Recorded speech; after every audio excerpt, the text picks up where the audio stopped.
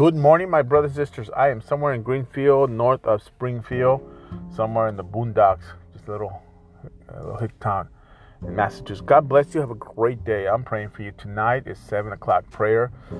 Do not forget to come out. I don't know how many times some of you got to be told over and over. You should come because it's gonna empower you. It's gonna fill you up. It's gonna strengthen you. Just sit there for an hour.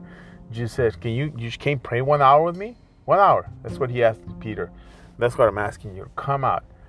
Leave your problems. Leave all the situation. It might not change your problems, but it change your attitudes towards your problems. You have an awesome day. Bible study Wednesday. We're planning trips to Haiti and DR next year. Chile, February, and 10:40 window. Expedition team going to North Africa and Asia. God bless you. Have an awesome day. Encourage you, Matthew 5:10. God blesses those who are persecuted for doing right, for the kingdom of heaven is theirs. Bang.